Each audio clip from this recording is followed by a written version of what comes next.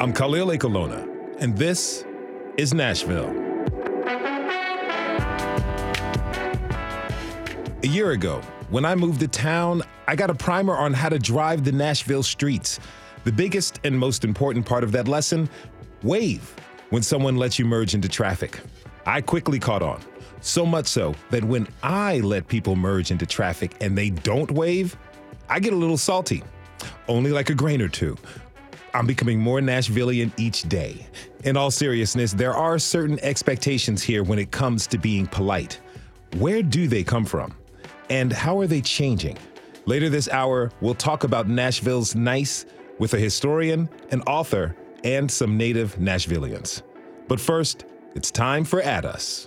Each week, we take time to read the comments so you don't have to. Yes, I'm encouraging you to literally at us on Twitter at This Is Nashville and on Instagram at ThisIsNashville_WPLN. Joining me now with a look back at the past week is our digital lead, Anna Gallegos-Cannon. Hey, Anna. Hey, Khalil. It's always good to be back in the studio. Good to have you back with us. So what's on our listeners' minds this week? Well, a lot of people have been talking about one topic WPLN health reporter Blake Farmer has been following. Blake joined us on Monday to explain why Republican lawmakers want to investigate Vanderbilt University Medical Center's transgender health clinic. Yes, it's because a far-right YouTuber accused the clinic of harming children. That's right, even though there's no evidence to back up that claim. On Instagram, two of our listeners shared their concerns about the baseless claims against Vanderbilt. Eartha Kitch, which I love that name. Anyways, Eartha Kitch wrote, quote, "That guy is putting out the kind of fear-mongering and misinformation that attracts people like that Pizzagate nut. It's very dangerous." Man, Pizzagate, that's something I haven't heard in a while. It's a reference to a conspiracy theory from like 5 years ago, back at that top Democrats were running a child sex trafficking ring out of a D.C. pizza shop.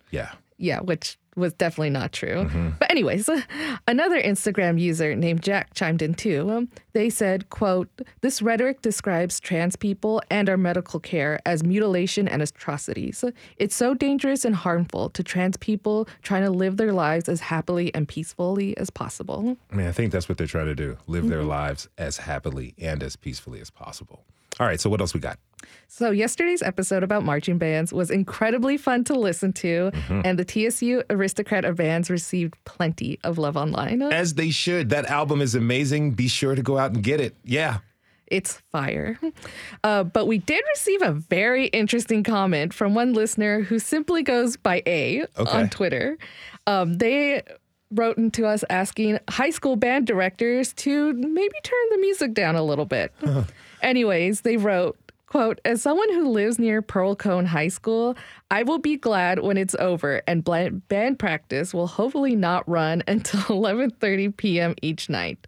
That's way too late for children to be doing anything school related." I mean, I don't have any kids, so I never really thought about that, but it does make me very, very grateful that I do not live close to a high school. It reminds me of those ads from back in the day. It's 11:30 p.m. Do you know where your sousaphone player is? Okay, so one thing we know very well is that This Is Nashville. It's an hour that goes by really, really quickly. Oh boy, ain't that the truth. So during Tuesday's show about affordable housing, we had a panel of residents talking about what's affordable to them. Before we said goodbye, we asked them what they would like to ask our next guests, Councilmember Berkeley Allen and MDHA board member Dr. Paulette Coleman. Unfortunately, because we got so many to get through with questions and comments from our listeners, we ran out of time to answer their questions in the live show. But after we went off air, I handed over my host chair to our multimedia producer, Rose Gilbert, to ask those questions of our guests. So our guest, Samantha Tidwell, asked, quote, "I know I'm very privileged, but we still struggle to go on vacation because we struggle to afford the house that we have. How can this be helped? Is there something we can do with taxes or childcare?" Anyways, here's what Berkeley Allen said. State law says how taxes work, so there's not much leeway there. There is a movement in the Metro Council just trying to create other options for childcare to make it less difficult for childcare to be provided. We're working on removing some of the state and metro licensing obstacles that often are totally different and incredibly confusing. That may create more options for neighborhood centered childcare or smaller church centered childcare. And having more of that, I think, can help with hopefully reducing the cost. That was actually something we touched on in our childcare episode. Okay, so another guest from Tuesday, Kier Obana, had this question for our officials. He said, quote, "It's difficult to go from being poor to being middle class. Will there be more programs for people who fall in between those classes to be able to afford housing without having to move to Antioch or even further out of Nashville?" End quote. Here's the council member again. There's an interesting model that the Martha O'Brien Center is shepherding through the process that deals with the, quote, benefits cliff, which is if you are receiving public subsidies, often once you get a better opportunity, then that cuts all your subsidies out from underneath you suddenly so that you actually take a step backwards when you get a raise, which is terrible. And they've put together a very sophisticated mathematical model that they will be administering in a multi-county region to support people through that transition from having a job that doesn't give you enough to pay your rent to moving up to the next level while not drastically losing the food subsidies you may be getting or whatever, so that it's a net gain every step of the way until you get to the point where you can be self-sufficient. So the last question was from Carolyn Nafee with Our Place Nashville, who simply asked, can we get more money for affordable housing here in Nashville? Here's what Dr. Coleman and Berkeley Allen said. The American Rescue Plan has helped us to get an onslaught of money that we would not have had. And then the challenge will be after that's gone, what do we do and how do we sustain it? We are being more direct about providing money for affordable housing. When the Barnes Affordable Housing Fund was first created, it had $250,000 in it, and we were excited. And now we're putting $15,000 a year into it. And I believe that the current federal administration is paying more attention to how housing affects everything else, and there's more money that will come through HUD and through our local housing development agency that could be applied toward long-range solutions. I'm happy we had time to get those answers to those questions from our guests. I know affordable housing is a topic that we'll keep circling back to, for sure. Thanks to our digital lead, Anna Gallegos-Cannon, for this roundup. Anna, we'll see you soon. Of course, and our listeners know where to find me online. Don't forget to add us on Twitter and Instagram. Let's keep the comments coming. Also, fill out our community survey to let us know what topics you want us to cover at thisisnashville.org. It is super easy and quick, and it helps us produce shows with your needs and interests in mind. We have to take a short break. When we come back, we're going to talk about our quirky mannerisms and niceties here in Nashville. What do you think makes up Nashville nice? Whether you're new here or born and raised, we want to hear your thoughts. Bless your heart is a given. Tweet us at This Is Nashville. We'll be right back.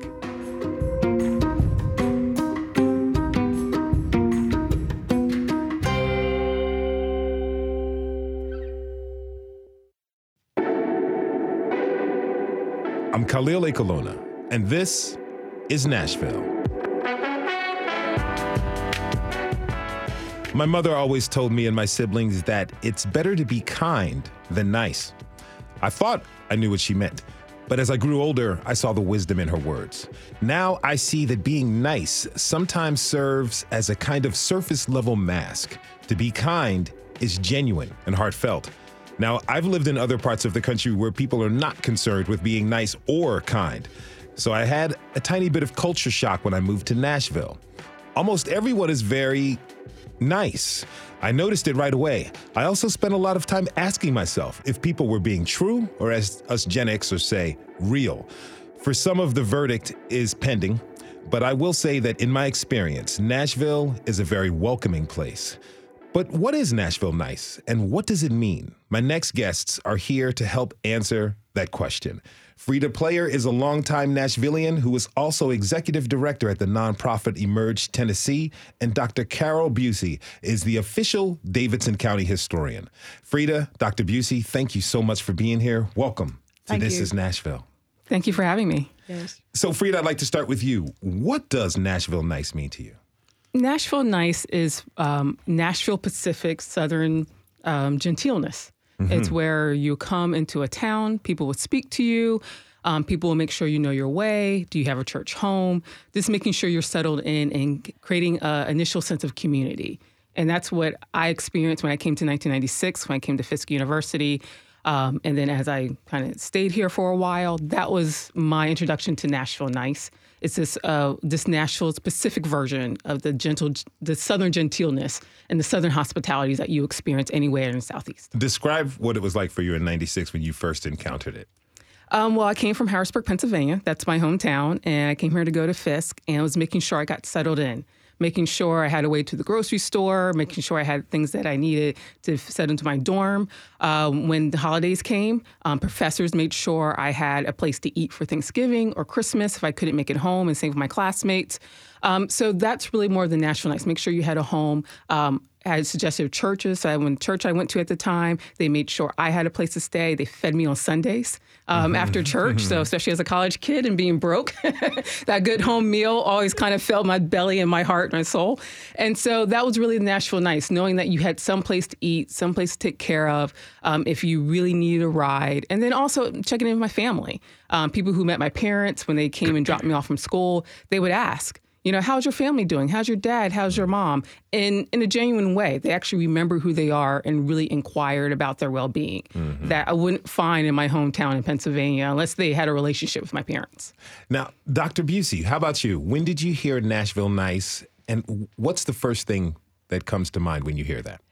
The first thing that comes to mind when you speak about Nashville Nice is that there is this level of kindness and graciousness about Nashville that I think Nashville is very proud of. Very early on, the business community here, really before 1900, began what we refer to as boosterism, out trying to sell the city to other cities. And so, of course, Nashville's location played some part in this. We were not part of the Deep South, and pretty much the Nashville establishment wanted people to know we were different from the Deep South states. And so it was this feeling of this is a unique place. It's Southern, yes, but it's not that Southern. And yet you see that if you start peeling off the layers of niceness and gentility, the history goes back to some darker things in our history. It was a code of sorts of how people, particularly people who had formerly been enslaved or were free blacks even before the Civil War, and Nashville did have a substantial population of free blacks here, they learned this code of how they had to act. And certainly lower class whites were also put into this category of needing to know this code, but yet they seem to see themselves as a step up above the people who had formerly been enslaved.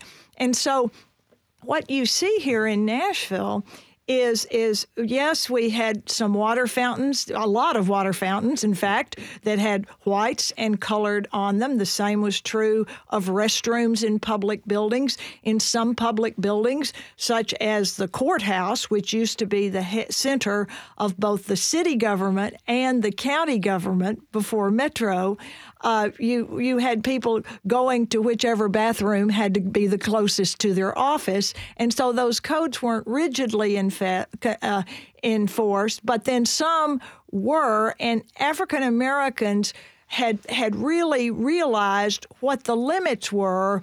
And so it was really a shock to the city of Nashville in 1957 when the first public schools in Nashville were going to be integrated that September, that a bomb went off at Hattie Cotton School where several African-American children had been enrolled. And I think that was in some ways Nashville's wake-up call. Mayor Ben West really was stunned by this happening in his city. And so you've got to look at all the dynamics of this. Yes, Nashville is a place that is very friendly. You get on the elevator, and one of the things you notice about Nashville versus New York, where Tracy has lived, is that people don't make eye contact when you walk down the street. And here in Nashville, people make eye contact when they're walking down the street. And, if somebody stops you in the parking garage at the library there and they're trying to get to some building and it's clear they got out of a car from a different state, if they come up to you and say, can you tell me where XYZ is, the Ryman Auditorium, you feel very comfortable striking up a conversation with them. And it's true. The questions are, where are you from? You get in the elevator, where are you from? And it will get down to, what question would you say, Frida? Question 3 or 5 of, and where do you go to church? Where's your church home? Yep. Church home. Now, I have yet to be asked about my church home, but I also was told that when you're crossing the street, you make eye contact with the driver, but I don't know if that's polite or more for safety reasons as a pedestrian. Now, Frida, Dr. Busey mentioned our city's history with racial segregation. So how are the rules of Nashville Nice? How do they kind of play into that? How are they different between Black and white spaces? One place I would say, particularly by profession, I'm a political consultant.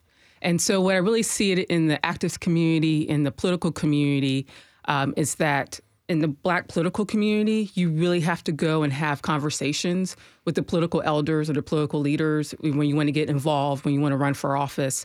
And that's one way it's different, that you really have to go and kind of, I call it, do the political tour and really kind of either get their blessing or let them know that you're running. That's a whole different kind of political conversation.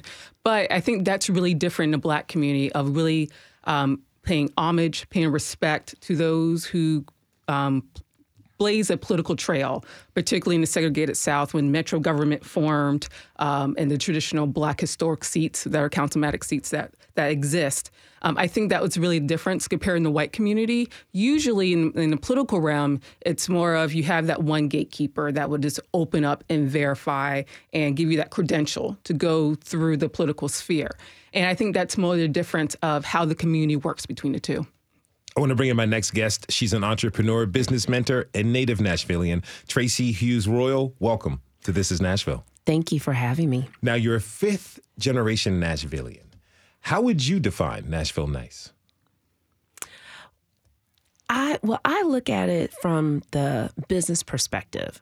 And growing up here in Nashville, being born in Nashville, but also living in New York for 18 years, I can go do a direct comparison. For example, as Dr. Busey mentioned, there's a difference between looking a person in the eye versus not looking them in the eye. In New York, people are busy and they have somewhere to go. So they're not being rude, they're being direct, and they're trying to get to where they're going.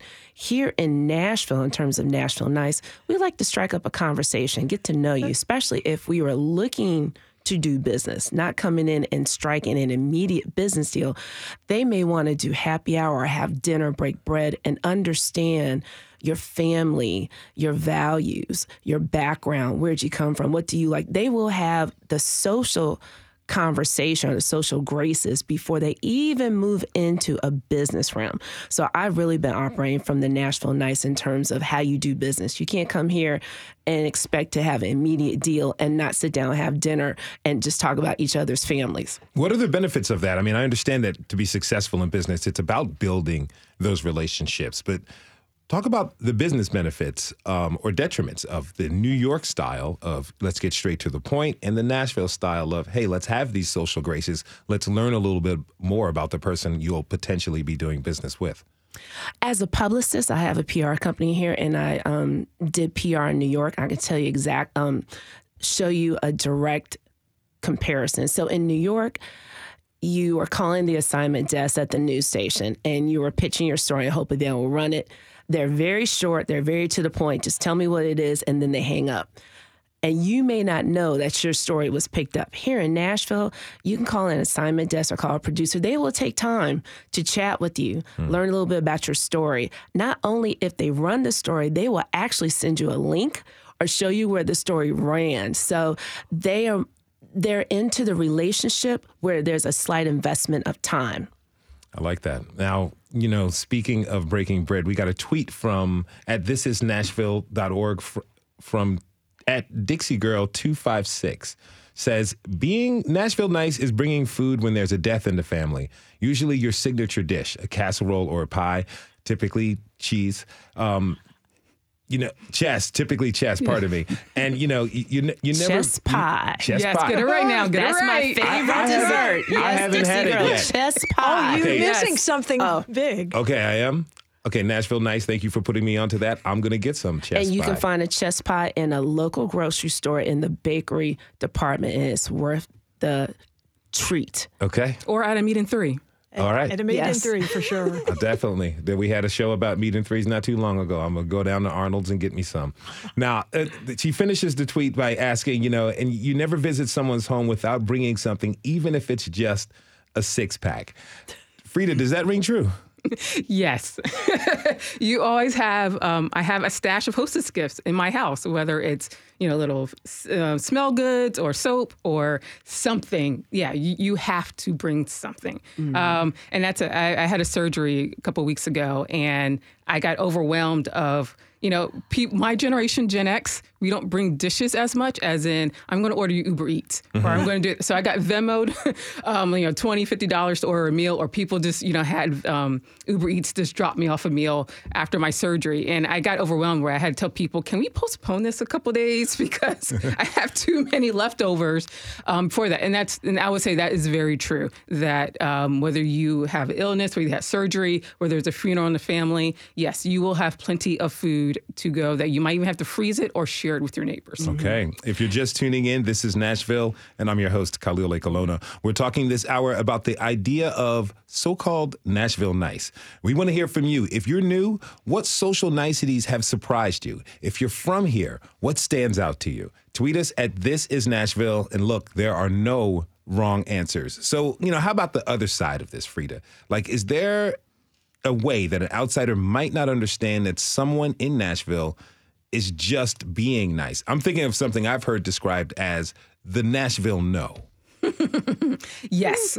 So the very basic of it, as someone who's done community organizing and who's done canvassing for political campaigns, if someone says, I might come, I'll think about it, that is a no.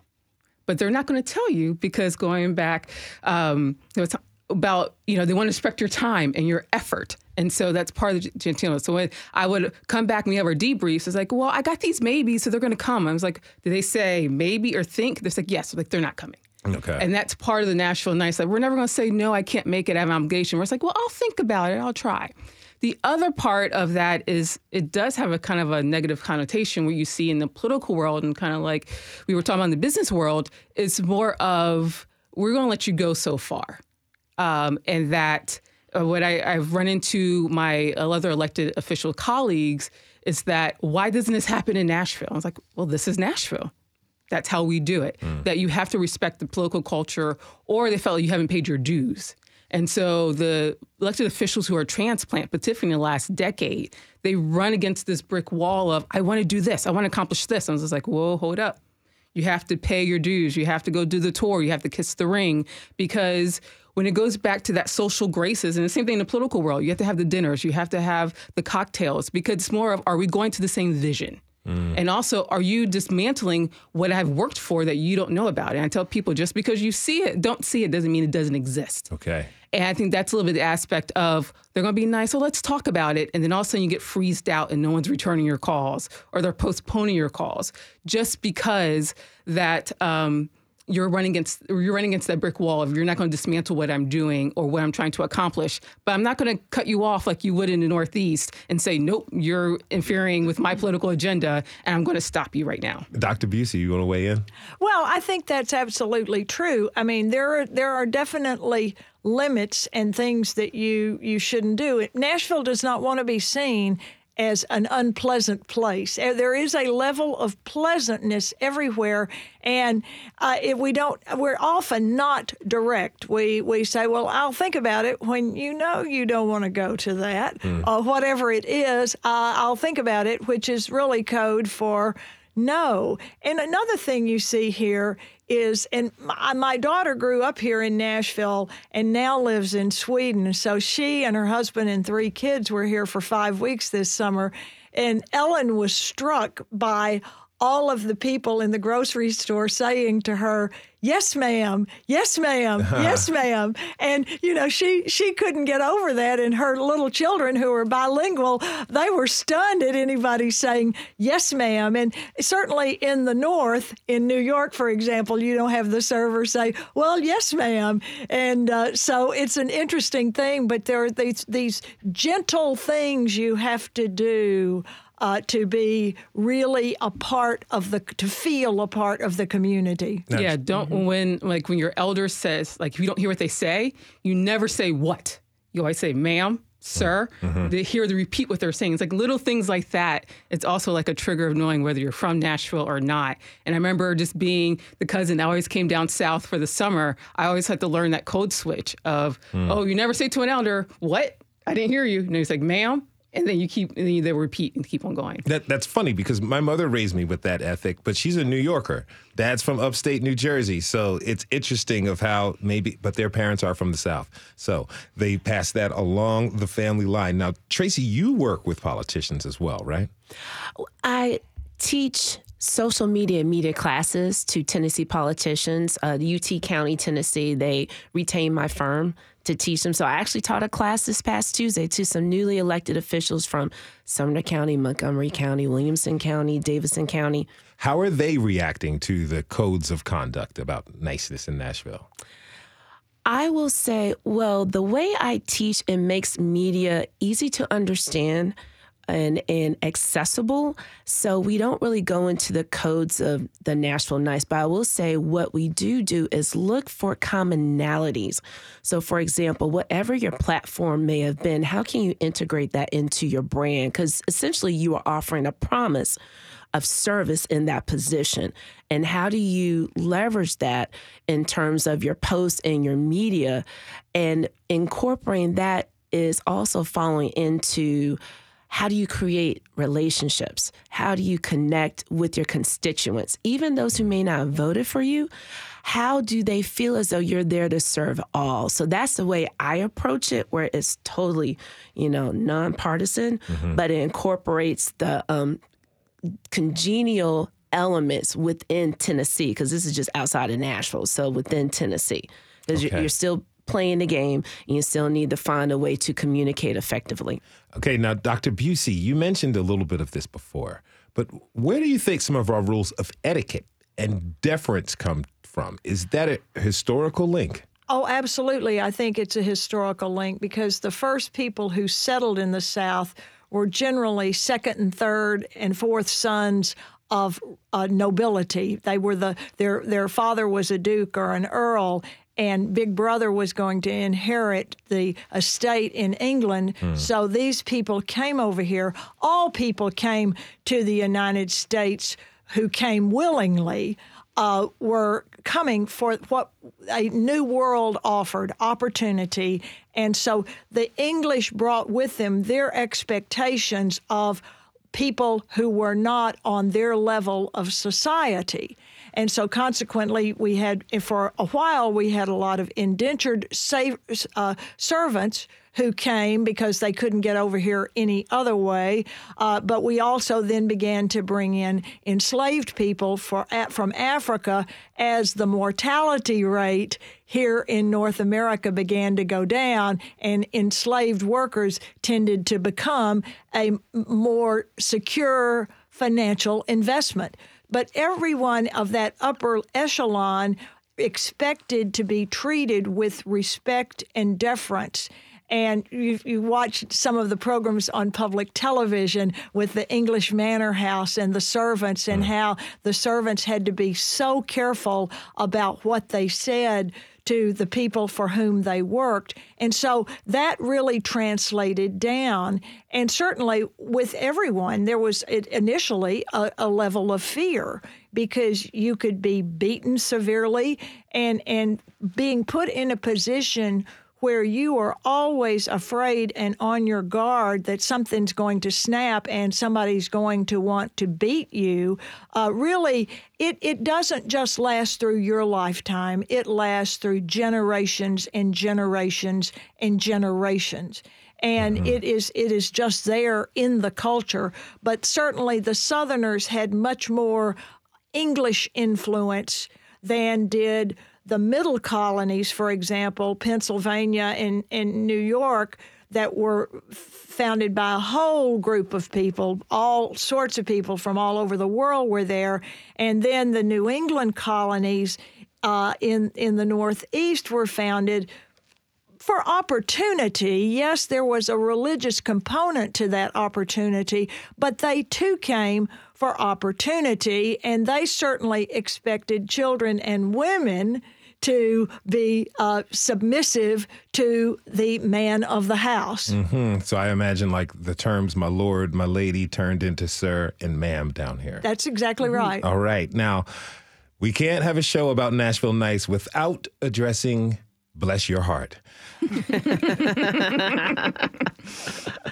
Tracy, can you break that down for folks who may not know? Yes. So I'll put on my New Yorker hat. Okay. For Bless Your Heart, if it's used up north, a Southerner would be one who uses it, because a Northerner would basically, they're very direct. And they don't mean anything by it. They don't mean to be rude. It's just they're trying to get to where they're going and get everything done. If there is something that they perceive to be stupid, they're just going to say that's stupid. They're going to say that's dumb. But as Frida mentioned, we're kind. We don't want to be perceived as being mean or rude. So we have Bless Your Heart. So if somebody says something that is perceived as, that doesn't make a bit of sense, that is stupid, we will say, well, bless his heart.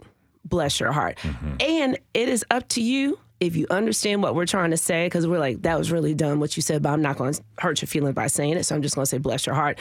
And if you don't understand it, but people around us understand it, they will start snickering, because they totally get it. That basically you gave them a little bit of Southern shade. Okay. That's exactly right. Where does it come from, Dr. Busey?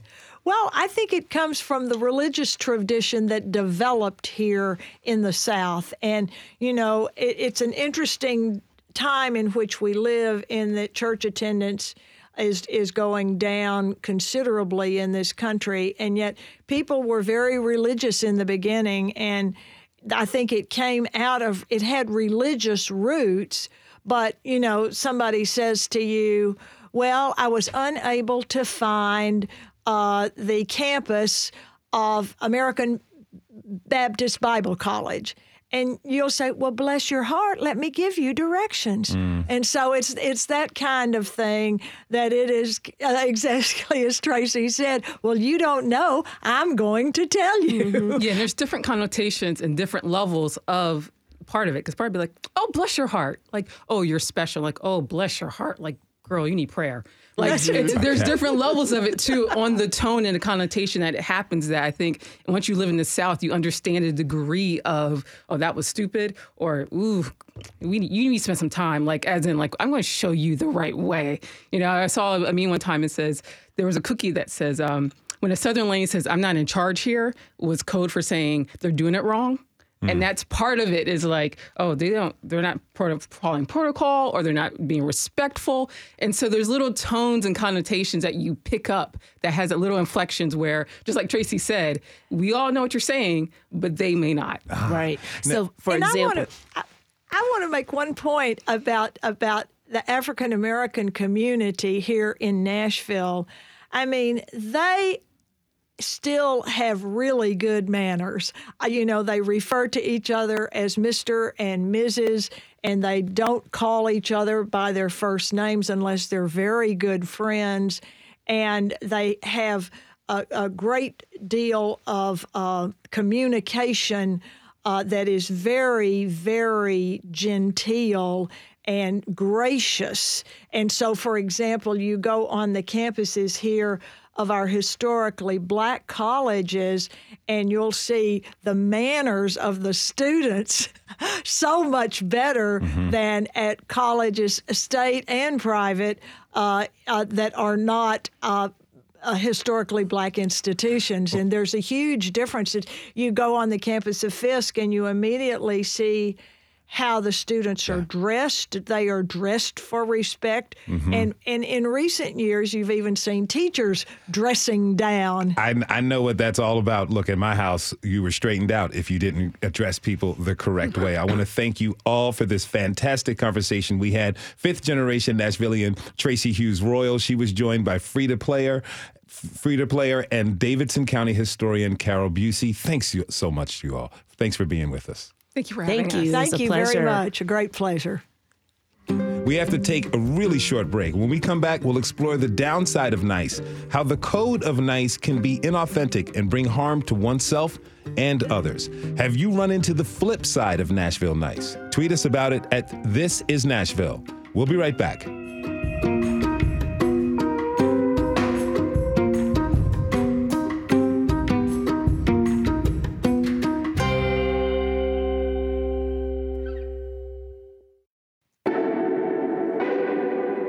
I'm Khalil Ekalona, and this is Nashville. It's just my opinion, but I think most people want to be known as nice, as being nice. It's a good characteristic to have, but forcing yourself to be nice all the time may not feel sustainable. And forcing others to be nice, even if they have legitimate complaints, has the potential to grow into something a little more problematic, maybe even dangerous. Prioritizing niceness can lead to suppression of dissent and false narratives that prioritize the ideal harmony over the messy truth. My next guests have looked at Nashville nice and learned about its potential downsides. Valley Forrester is a fourth-generation Nashvilleian and actress. She is joined by Benjamin Houston, the author of The Nashville Way, Racial Etiquette and the Struggle for Social Justice in a Southern City. Valley, Ben, thanks so much for being here. Welcome to This Is Nashville. Thank you. Now, delighted to be here. Thank you. Now, Valley, your family has been in Nashville for some time now. Before the break, we were talking about the concept of Nashville nice. Did that resonate with you? Is there anything that you'd like to add? Yeah, it did resonate totally with me, especially bless your heart, because it does have thousands of meanings. But the thing that most specifically sticks out to me is that I teach the Meisner technique of acting. And my mentor, who was from New York City, told me that the greatest challenge in teaching Meisner in Nashville was getting past the veil of nice. Because the technique requires actors to have access to their authentic emotions and their instincts. And we were raised here to put being nice before being truthful, to put being nice before our real feelings. And so asking people in an acting class to go for their real feelings is really tough if they were born and raised here. How does that interrupt what the actor's main job is to do, which is to express emotions? That's the problem. It takes a long time to get people to just simply be truthful, because being truthful reads as rude. And the opposite of nice is rude or offensive or unpleasant, things we would never want to be. Now, have you seen the definition of Nashville nice change over the course of your life here? Oh, yeah, definitely. And I see it in my classroom now, because in my studio at Actors Bridge, I get students who are born and raised here, but also folks who have more recently moved here. And I think the effect that they are having on the native Nashvilleian to become more direct and see the benefits in it. Now, Ben, you wrote the book, The Nashville Way. So what is the Nashville Way? Well, it's a sort of stock phrase that alludes to the boosterism that was mentioned early among the Nashville elite, that was a way of trumpeting the virtues of the city, both to prospective businesses, but also to residents within, to try and inculcate a sort of shared value within the city. And I think everybody's testimony has suggested that this is powerfully true on a social level for folks. with Nashville's history, the problem is that it rests rather uneasily with the fact that it's built on a lot of mythology that Nashville likes to construct about itself and its history. Yeah. And I think that has to be part of the conversation about how this works. Well, how did that fabrication of the history, how did that play out during the civil rights movement and desegregation? Well, it connects to this attitude of racial etiquette, which governed Southern attitudes more generally, but Nashville certainly liked to profess in no uncertain terms. There's a way in which if you are sharing a particular value, then it enables you to stifle the dissension that actually might exist within a community, right? And actually, Nashville is a rich ecosystem of different classes and races and all sorts of different social markers, and manners or shared values such as niceness end up becoming sort of a social lubricant where people can sort of navigate these tensions more or less smoothly. But when the emphasis is on being nice as opposed to becoming more just or more equitable, then that can be a problem. How does that prevent the city from coming to real terms with its history? Well, I think it goes back to the mythology, right? The fact that Nashville always wants to believe in the better angels of its nature, basically. And you can see throughout its history, it's constructed Parthenons. It's called itself Athens of the South, and it's called itself nice, and it's called itself, it's given itself all these appellations, these boosteristic appellations, in order to present this image. But when you peel those back, when you have a close look at the history of race relations or labor relations or choose your subject, you actually see that the discords and the conflict within is actually much more of a compelling and richer story than what people profess to believe. Now, Valerie, you were raised in the church, right? I was. How did niceness factor into your upbringing? Well, when I was growing up, Nashville was veiled in a strong dose of the prosperity gospel, which means that if God favors you, you are successful. And if you are not successful, God is punishing you for your sinful ways. So if things are going well in your life, God is smiling on you. And if they are not going well, then you're being punished for your sins. That leads people to present only what is nice, only what is cleaned up and shiny and shows God's favor, and to hide what is real and what is true and what is heartbreaking, because it might lead others to believe that they are not in God's favor. Were those expectations set for everyone? Oh, yeah, definitely. Okay. I think, probably more so for women, but I think for everyone. Now, as we're talking about these niceties that were expected to come from the church community, I understand that adhering to that ideal did a lot of damage when you were in college. Yes. If you feel comfortable sharing, can you tell me what happened? Yes. When I was a junior in college, I was kidnapped and raped. And the man approached me at the BP station at 8th and Wedgwood, where I was getting gas, and he asked me if I could help him jumpstart his car. And to my 22-year-old self, it did not occur to me to say no. I was raised to be a good Samaritan, and I was raised to be nice. And so I said yes. As soon as I finished pumping gas, I can help. And then I got in my car, and he came around to get in the passenger side. And I had this little moment where my gut said, this isn't good. But I overrode it, because for me not to let him into my car, to make him walk while I drove, would not have been nice. And so I reached over and unlocked the door and let him into my car. And he proceeded to pull a knife on me and kidnap me and rape me.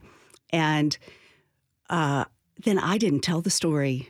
I did prosecute him, and he did go to prison for a very long time. But I did not tell anyone that story publicly because it would show that God did not show favor on me, that I was a sinner and deserved it. What helped you find the help you needed then? One of the big things was I was going to church at St. Augustine's Chapel, where Becca Stevens was the minister.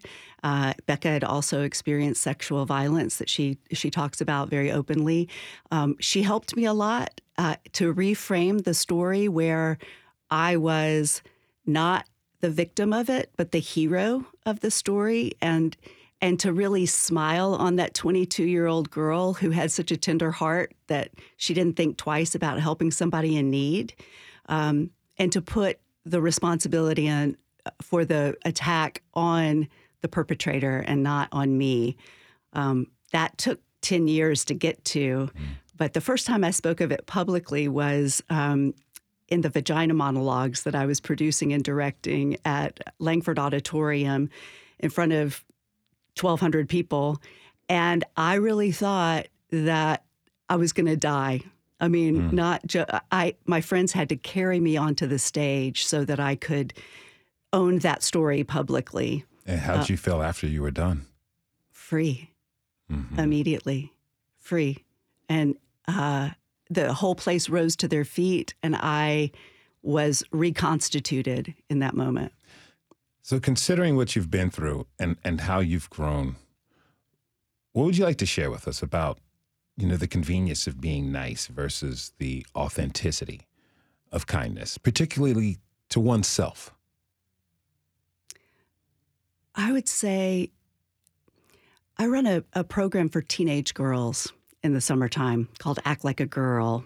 And what I see in them is this craving for something that is real, and this craving for somebody to tell them what's really going on. And I believe that the richness of authentic connection is so much better than niceness. And that if we want to be connected to each other, that means being vulnerable enough to tell the truth about how we feel and what we see in front of us. And that also allows us to trust our instincts, something I know I was not raised to do. Thank you very much for sharing your story with us. Now, Ben, we see all this. How can Nashville, learn from its past and be more authentic with itself as more and more people are moving into this town? Well, I think that it requires harder conversations that niceness may or may not be prepared to facilitate at the end of the day.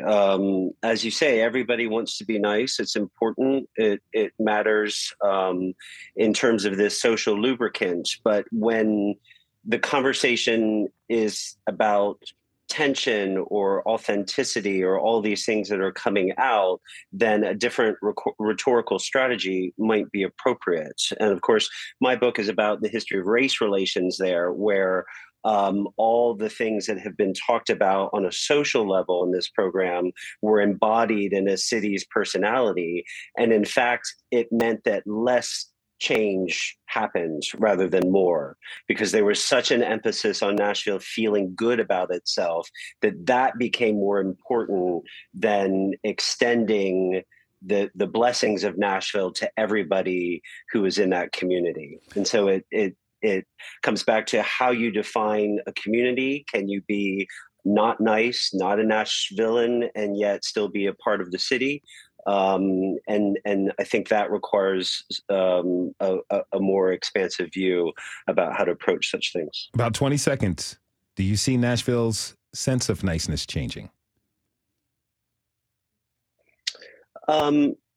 I think there's always the potential there, but it has to be a collective endeavor. It has to be people challenging themselves and challenging each other. And you can do that in a nice way, and you can do it in an unnice way. But bless their heart, people have to be willing to change. That is Benjamin Houston, senior lecturer at Newcastle University and the author of The Nashville Way, Racial Etiquette and the Struggle for Social Justice in a Southern City. He was joined by the brave Valley Forrester, fourth-generation Nashvilleian and acting instructor. Thanks to you both for being with us today. Really, truly appreciate it all. We want to thank everyone who tuned in this hour. Tomorrow, once you learn to ride, you'll never forget. We'll explore bicycles and biking culture in our town. This is Nashville is a production of WPLN News and Nashville Public Radio. Listen back at thisisnashville.org or wherever you get your podcasts. Our producers are Steve Harush and Rose Gilbert. Our digital lead is Anna Gallegos Cannon. Michaela Elias is our technical director. Our executive producer is Andrea Tudhope. The masterminds behind our theme music are Laurent and Namir Blade. Special thanks to Karen Hayes and Betsy Phillips.